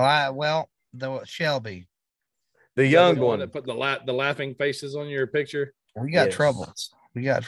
See, his girlfriend's sister thought it was nice to just come on my Facebook and put some random laughing face on one of my posts. So I took that for what it is, which is a declaration of war. Yeah. I've been going on every post she has, laughing face.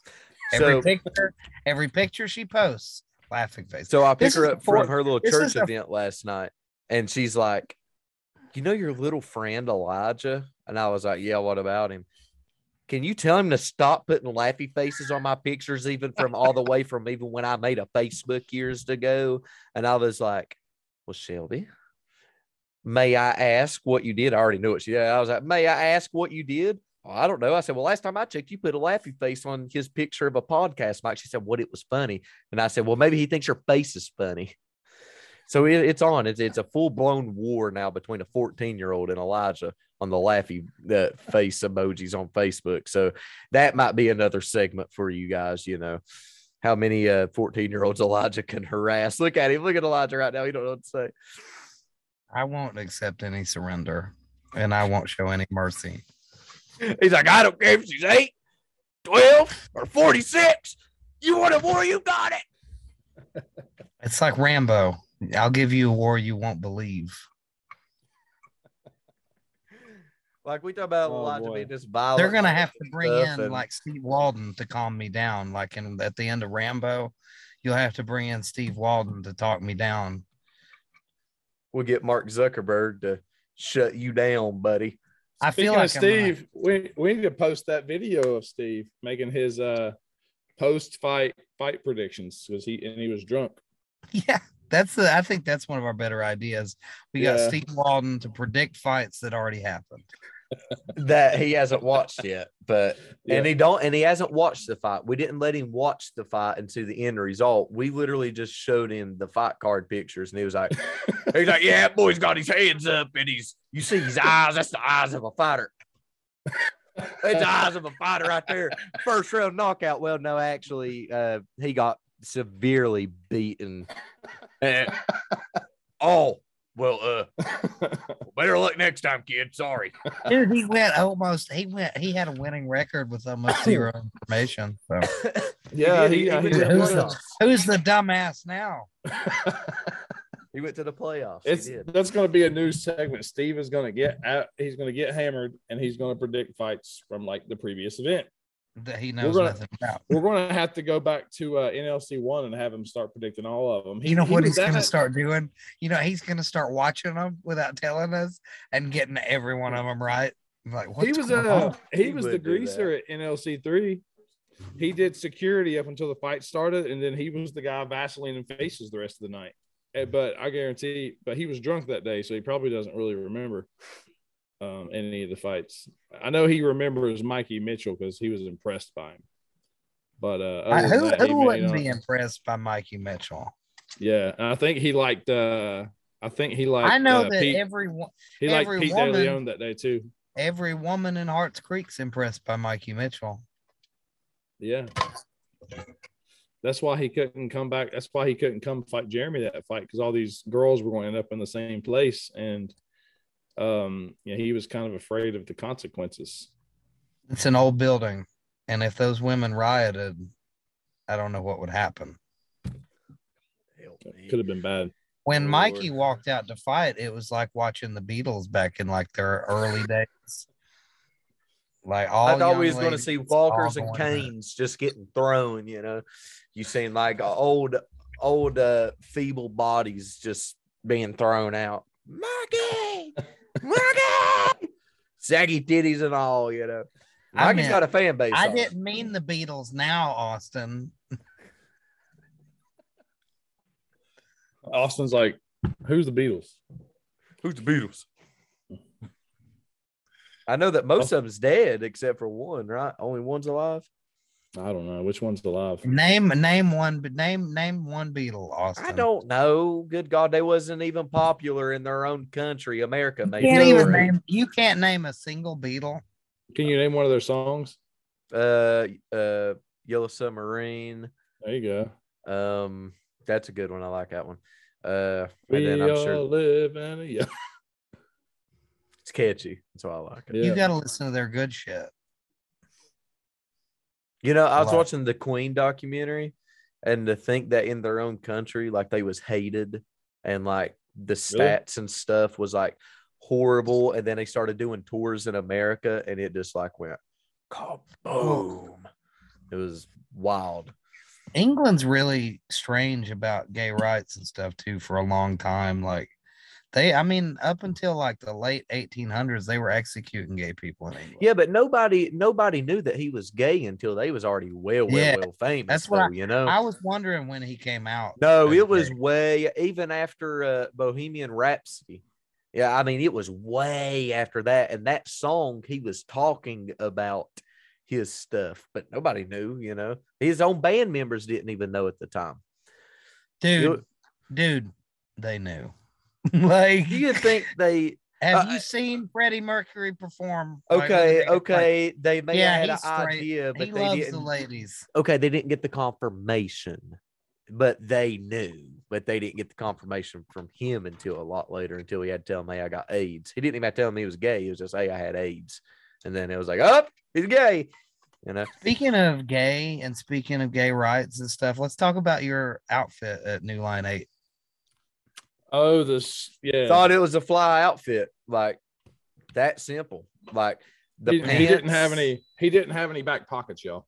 No, listen, the pants. What really happened is he had an accident. I don't know if he had any pockets in those pants, did he? He had some kind of accident on his way to the event, and he had to like swap clothes with. Okay, you really want to know like the true story about this? Like I do like the pants how they are, but I ordered them online. I hate ordering clothes online because you don't get tried on. I got a weird body. I'm almost 6 foot and 130 pounds, so it's hard to even find stuff that really like fit me in the length and in the waist. It's hard. So he had to go shop for women's clothes. No, this is what happened. I had a size chart and it said, you know, what's your fit, and it recommended me this thing, and now I had pants that came up to here, which I ended up liking them. I'm not gonna lie. Let me see that leg again. Oh my god, look at the ladies.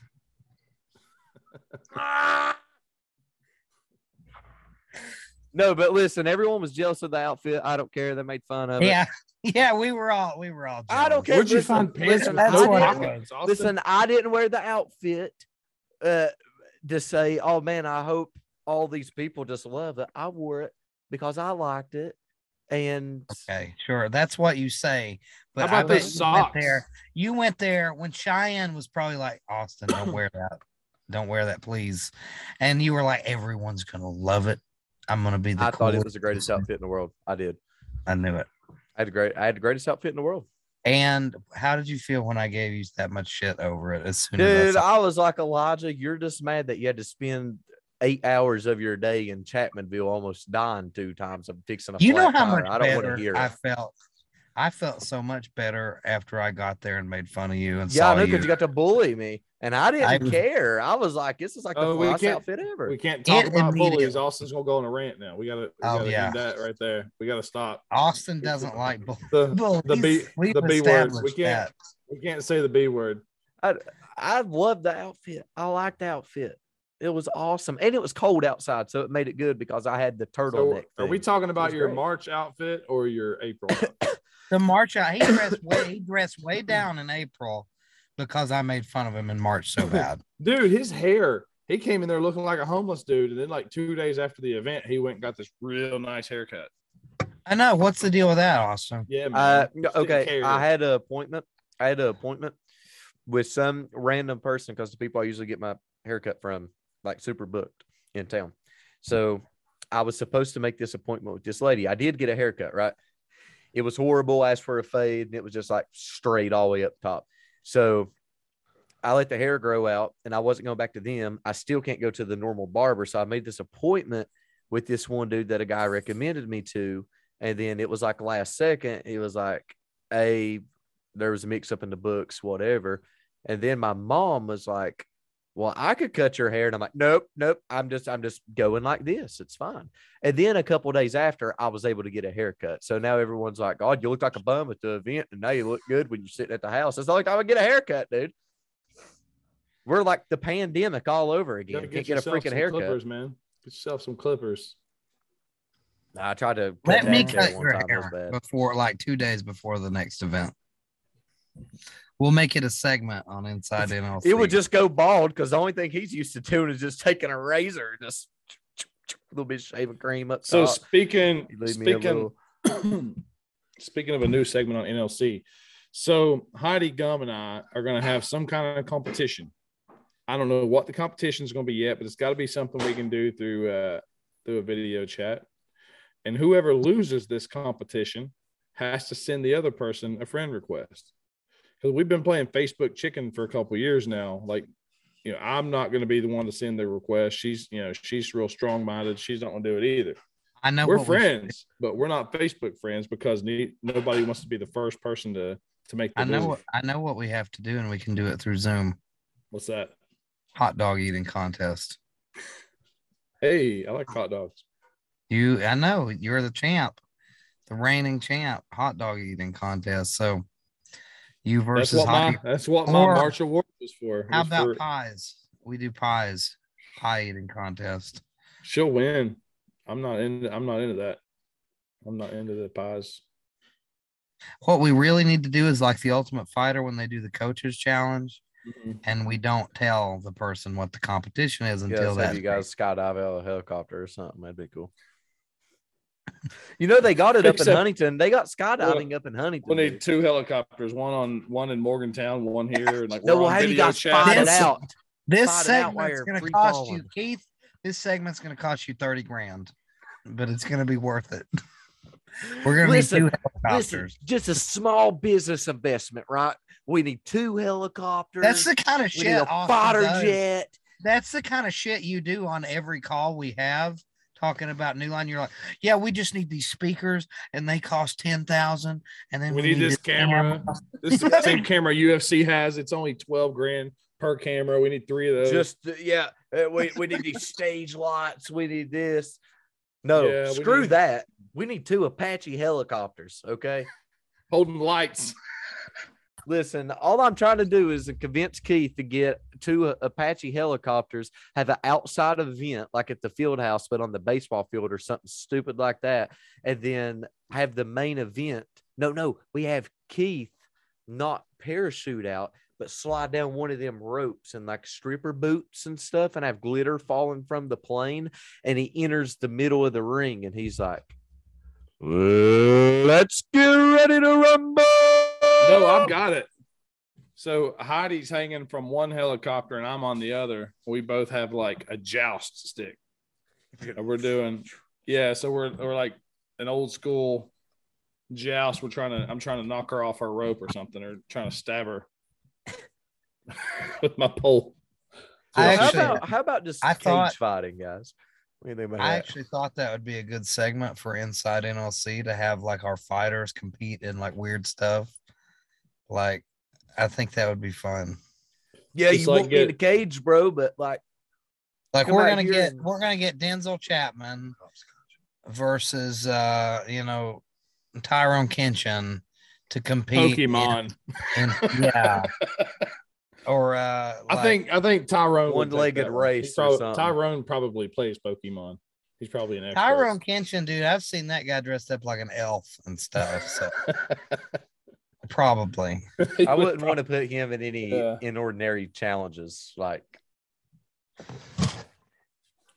yeah, Tyrone will surprise you. So the Baileysville Brawl. Should we finally get to a recap of this? Nice segue, Austin. So Elijah's jealous, ladies and gentlemen. All right, Elijah. Beep. We cut it out. You started, Elijah. Aren't we having the Baileysville thing on another video? We filmed that one and it ended up being too long. We're not real. I figured we'd just talk about it a little bit. Okay. Like, we don't have to do like a step-by-step recap, but I figure let's just talk about something. Can we talk about the thing, Keith, or no? We've talked about the brisk iced tea moment. That was a big one. Can we talk about the thing? What thing? The thing. Oh, hang on. I'm going to pause the recording. Yeah.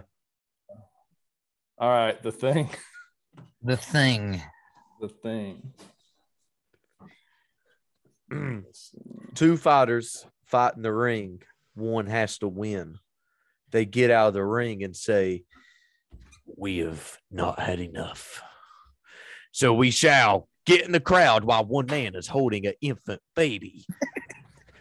Puts the baby down and jumps the ledge, Superman style. I swear it's how it was. This dude, hold my baby and watch this.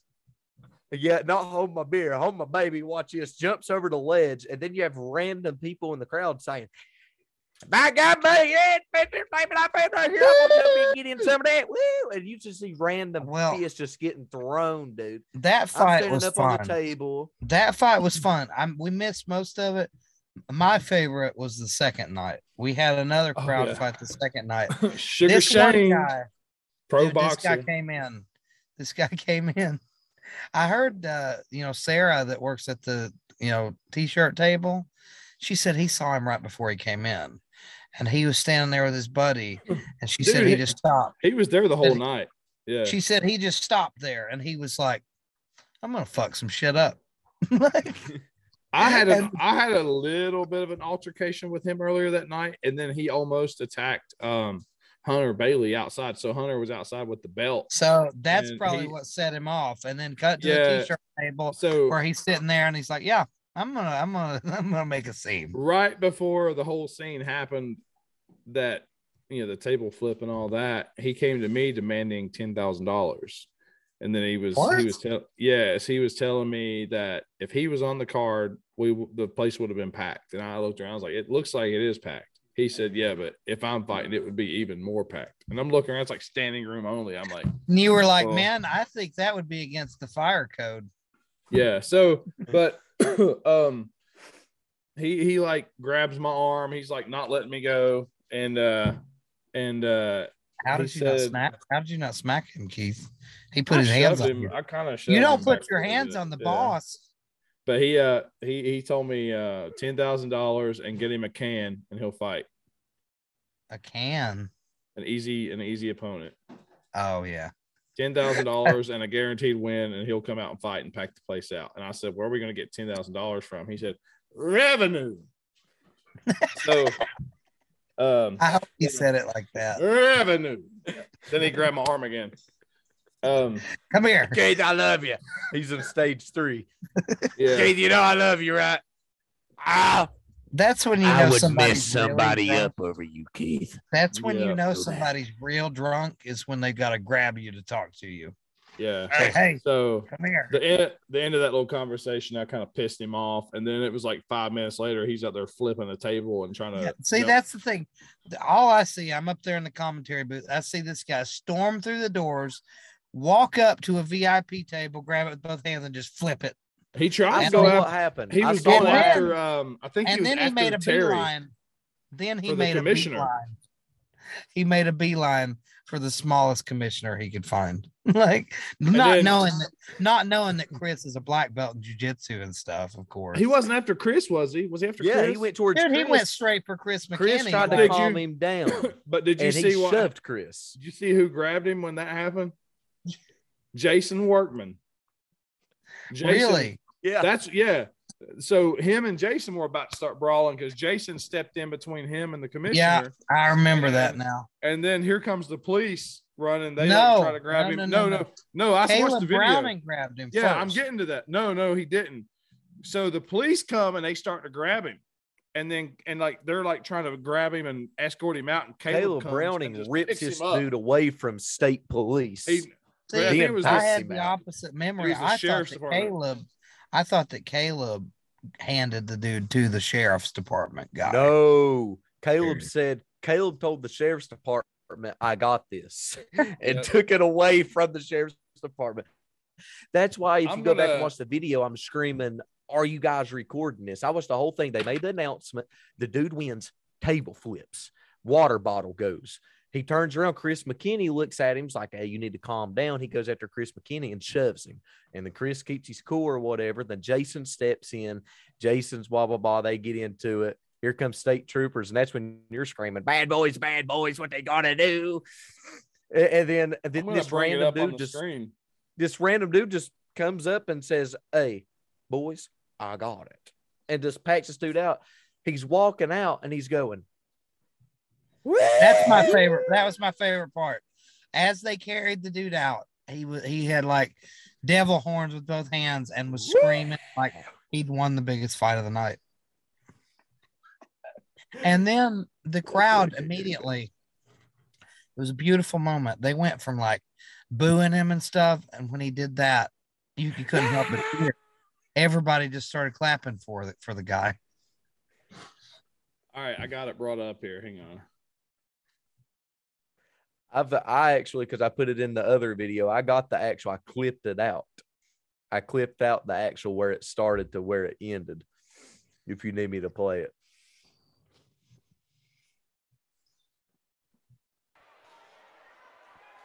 Here comes the cops! Woo! The cops are coming! Wait, I think I'm too far. Oh my God. Right here. Guys. I just checked my Facebook notifications, Austin. Yeah. Cheyenne's sister is blowing up my Facebook with laugh reacts. Here we go. Oh, we got a fight going on. Why is there no volume? Another. Everybody's kind of looking out. What's the cameraman doing? Got the table. I said, what's the cameraman doing? The cops!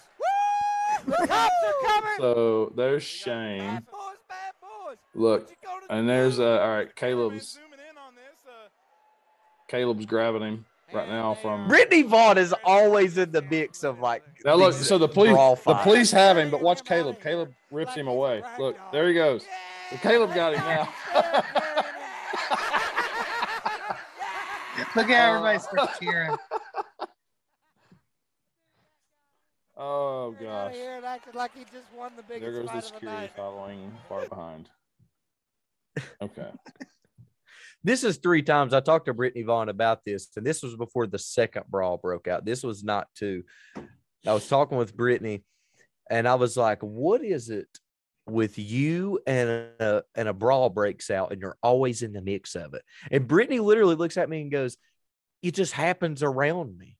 Like I never involve myself. It just happens around me. In Huntington. Yeah. At Huntington, Brittany was there. Brittany was just there watching the fights because her opponent pulled out.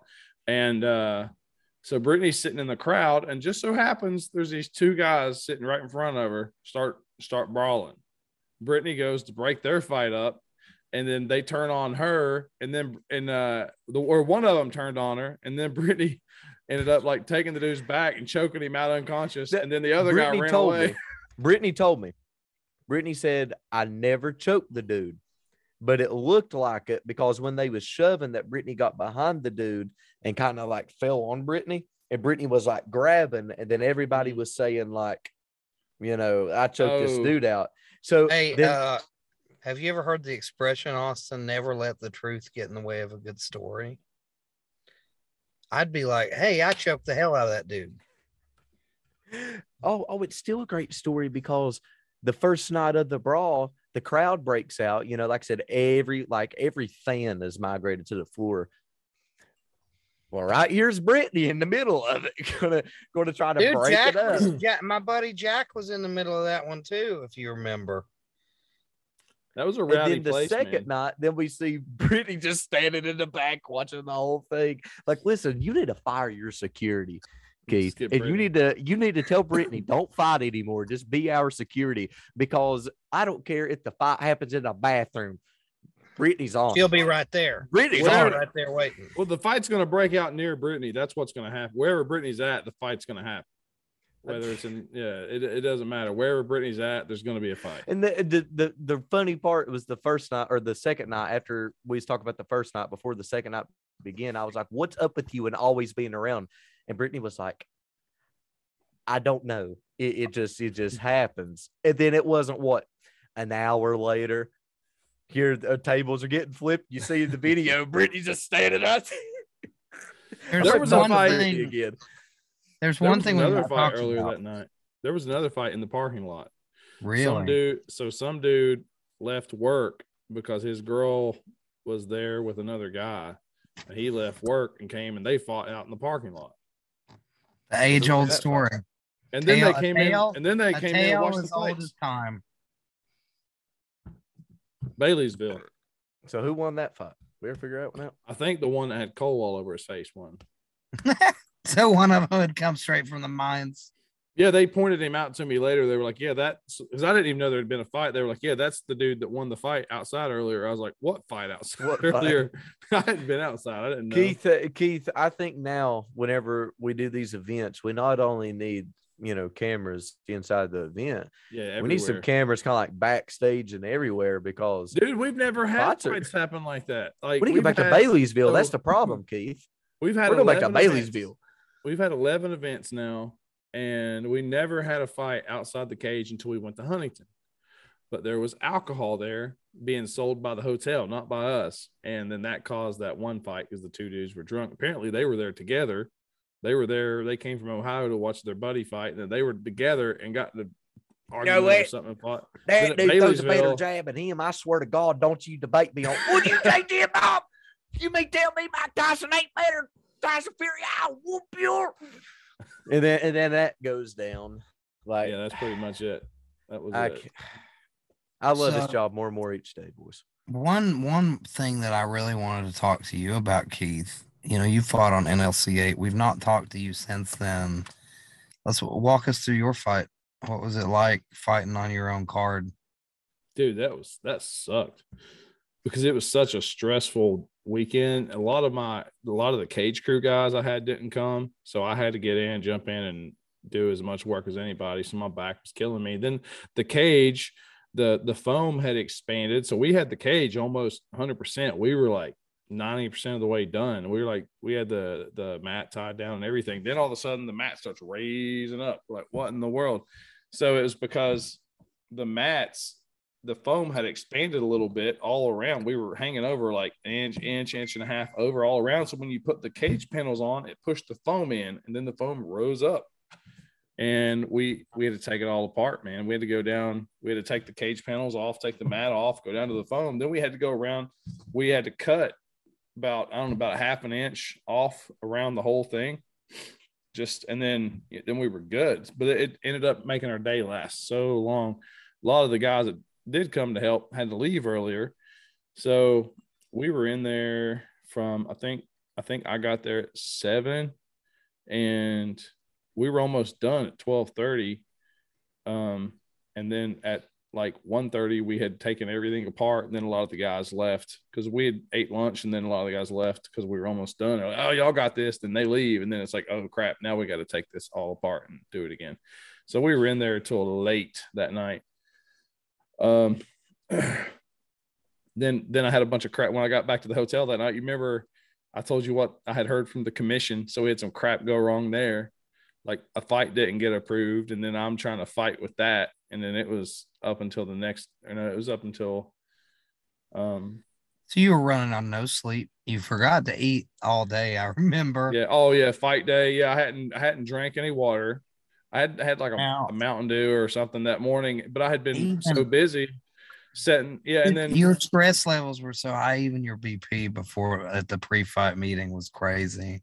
Yeah. You know, the medicals, like that was a kind of a scare too in itself. Yeah. I'm sure. So I'm over here. I take my shirt, or I lifted my shirt. To chill up. out. Like, yeah. Just sitting there trying to chill. I'm like, all right, I can't look at the computer because I had dudes messaging me backing out of fights, and I'm like, I can't look at this stuff. But that's what probably a lot of people who aren't familiar with what happens before a fight. You know, you do pre-fight medicals, you got to do blood pressure and stuff, and if it's too high, you can't fight. And you're going through all that stuff. Like it happens with a lot of fighters, their BP's high. Yeah, I couldn't imagine yours trying to deal with all that. So we had the home. We only had one. No, we had two guys from Hearts. You know, one of them was Mikey, then the other guy fighting a pro fight, and then his opponent messaged me saying he didn't have a ride. And that was right before I had my blood pressure. I was getting my blood pressure checked, and I was talking to this dude like, hey, where you at? He's like, oh, I don't have a ride. So I'm still stuck over in Prestonsburg or wherever he's at. I'm like, oh God. So we're like losing one of our main fights right here. And then it's like, all right, Keith, come on over, get your blood pressure checked. And that was like literally when that happened. I'm sitting there like, okay. Then my blood pressure was through the roof. I had to chill out. But yeah, I hadn't ate anything. I ate breakfast that morning. What? No, did I eat breakfast? Yeah, I ate breakfast. I grabbed I think I had a biscuit that morning at Wendy's, like really early, like maybe 9 o'clock. But speaking of that, have you ever considered, you know, after you're done with all this, maybe writing a book on nutrition for fighters? Yeah, I think you're just going to write a book of why you shouldn't open up a business. Like how to become a super heavyweight. We talked about the Keith No diet. Every meal you have to finish with a milkshake. That's the number one rule. And pizza one meal has to be pizza at least once a day. No more full court basketball, only half court. No more running. You're not allowed to play any full court basketball on the Keith. Not lose too much weight. You have to, if you're playing flag football with your friends, you have to play the line or quarterback. And you get to supplement your meals, like in between meals. The coolest part, you get to eat as many pepperoni rolls as you can. Rolls. Yeah. Well, shoot, I can't hardly gain weight. How cool would it be to like go to the beach somewhere like Florida or California and open up the West Virginia restaurant? It's all like pepperoni rolls, Mountain Dew, gravy. I had an idea like that, but here's my idea. It's all jail food. Everything you serve is like the stuff the inmates make, because they make all kinds of crazy recipes out of like stuff you get on commissary. They've come up with their own systems of like making food, because that's all you do in there really is eat. They've got things called bricks. I bet you guys have never heard of those, have you? Gavin made one day. He saw it on YouTube how to make it. It was like, what is up with your child, dude? I don't know. He's preparing for jail, Keith. He is preparing for jail. That's like your son he already knows how to make a jail brick, which let's explain to people what that is. Okay. Basically what they do is they'll get like ramen noodles are a big deal in jail. It's like the currency in jail. Ramen noodles are worth $1. Ramen noodles and cigarettes or something. Yeah. So you get a bunch of ramen noodles, and what they'll do is they'll get a bunch of those. They'll get chips like Cheetos, Doritos, basically all kinds of stuff. And you put it all in a big plastic bag and you fill it with water and you crush it all up. and it hardens into like this big cake of like ramen and chips and cheese and like pickles, like anything you could think to put in there. And it's like this big casserole. Sounds disgusting. So you're thinking about opening a restaurant with prison food, prison delicacies. Exactly. Like, well, if y'all get a message at about midnight tonight and it's a picture of just like a big old blob on about just made of brick, I'll post it. I'll let everyone. I'll document it. My first time eating a brick. Goes. ATC Productions brick making. I'll let Elijah know if this is going to be. That'll be one of our segments for Inside NLC. Me and Jason Workman will make a prison brick. There you go. Oh God, you gotta get street smart people. You might need to get Steve in on that, because him and Jason were locked up together. Jason told me some funny stories about that. Were they together? That's wild. Yeah, in jail. That's funny. He was telling me about somebody wanting to beat Steve up, so Jason had to like get his back, and then Steve was like running scared from the guy or something. I don't know. That'll be one of our segments. You know, when you said at New Line 8 that the state police showed up and we're like, yeah, we're looking for Keith. You're braver than I would, because if they'd have done that to me, I'd have been out the back door like, and then they'd be like, where's Elijah? Yeah, we just wanted him to move some cars. Gone. He left. He ran away. Yeah. Oh, dude, I was scared. You got the wrong guy. I'd be calling from Mexico. God, we were just wanting to congratulate him on such a successful event. Man, he did a good job here. Good God. They're trying to run another road. I'll be tickets off of him. I'll be back in 2 hours. I'm just discovering what a big fan of Queen Austin is, and it's a little. They make some good songs. You're just telling Austin me. is a queen. Where he wears women's clothes. This is a queen. Yeah, but Elijah's got the mustache. So Austin, NLC, man.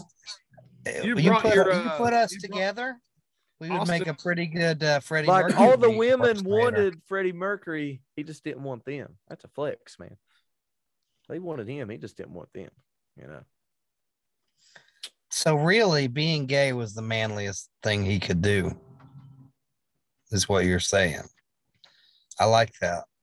Maybe. I don't know. He was so masculine that he rejected women. Did he ever go as far as getting a girlfriend just for show, like what Austin does? A beard? Yeah, I told Cheyenne that. I was like, you're his beard, right? Yeah. Hey, you never know. He's watching his favorite movie's The Notebook. He talked about it for you love The Notebook, Elijah. Don't you start this joke with me, daggone it. You disagreed with me just as much as I did that The Notebook is a really good movie, and then it made you cry just as much as it made me cry. So don't be talking down on The Notebook, Elijah, okay? Like, let's not get into this. Oh, my God. We agree that The Notebook is a good movie. All right, we're going to leave it at that. All right. I think we're figuring it out, Austin. If Rebecca sees this podcast, which she probably won't, she's probably going to make me watch The Notebook. And then I'll just tell her that, like, my belly hurts. I'm going to message her, and I'm going to say, Keith's never watched The Notebook, and he really wants to watch it. And then you're going to call us up the next day, and you're going to be like, I'm a changed man. Right. Austin was right. That movie changed my life. You're going to get up watching it, and you're going to look over at Rebecca on the couch. You're going to have, like, cinematic one little tear come down. You're going to say, truthfully, all these women talk about The Notebook. I think it's so overrated. It's not bad, but it's not great. It is overrated. It is, because at the time it came out, that was the big. You just talked 30 minutes about how it's the best. No, movie. It's a really good movie. You gotta stand for what you believe. No, I get. Here's the real test. No, listen. I get what you're saying. Austin, at the time the movie came out, it was the big thing. If you compare it to movies now, it's kind of in that mid category. Then that was the big thing. But the storyline's amazing. It is. Like it's Austin, absolutely amazing. I know this is probably gonna make you mad, but I've never seen Magic Mike either. Well, I've never seen it either. You think I've seen it? That was just a test. What makes you think I've seen Magic Mike, Keith?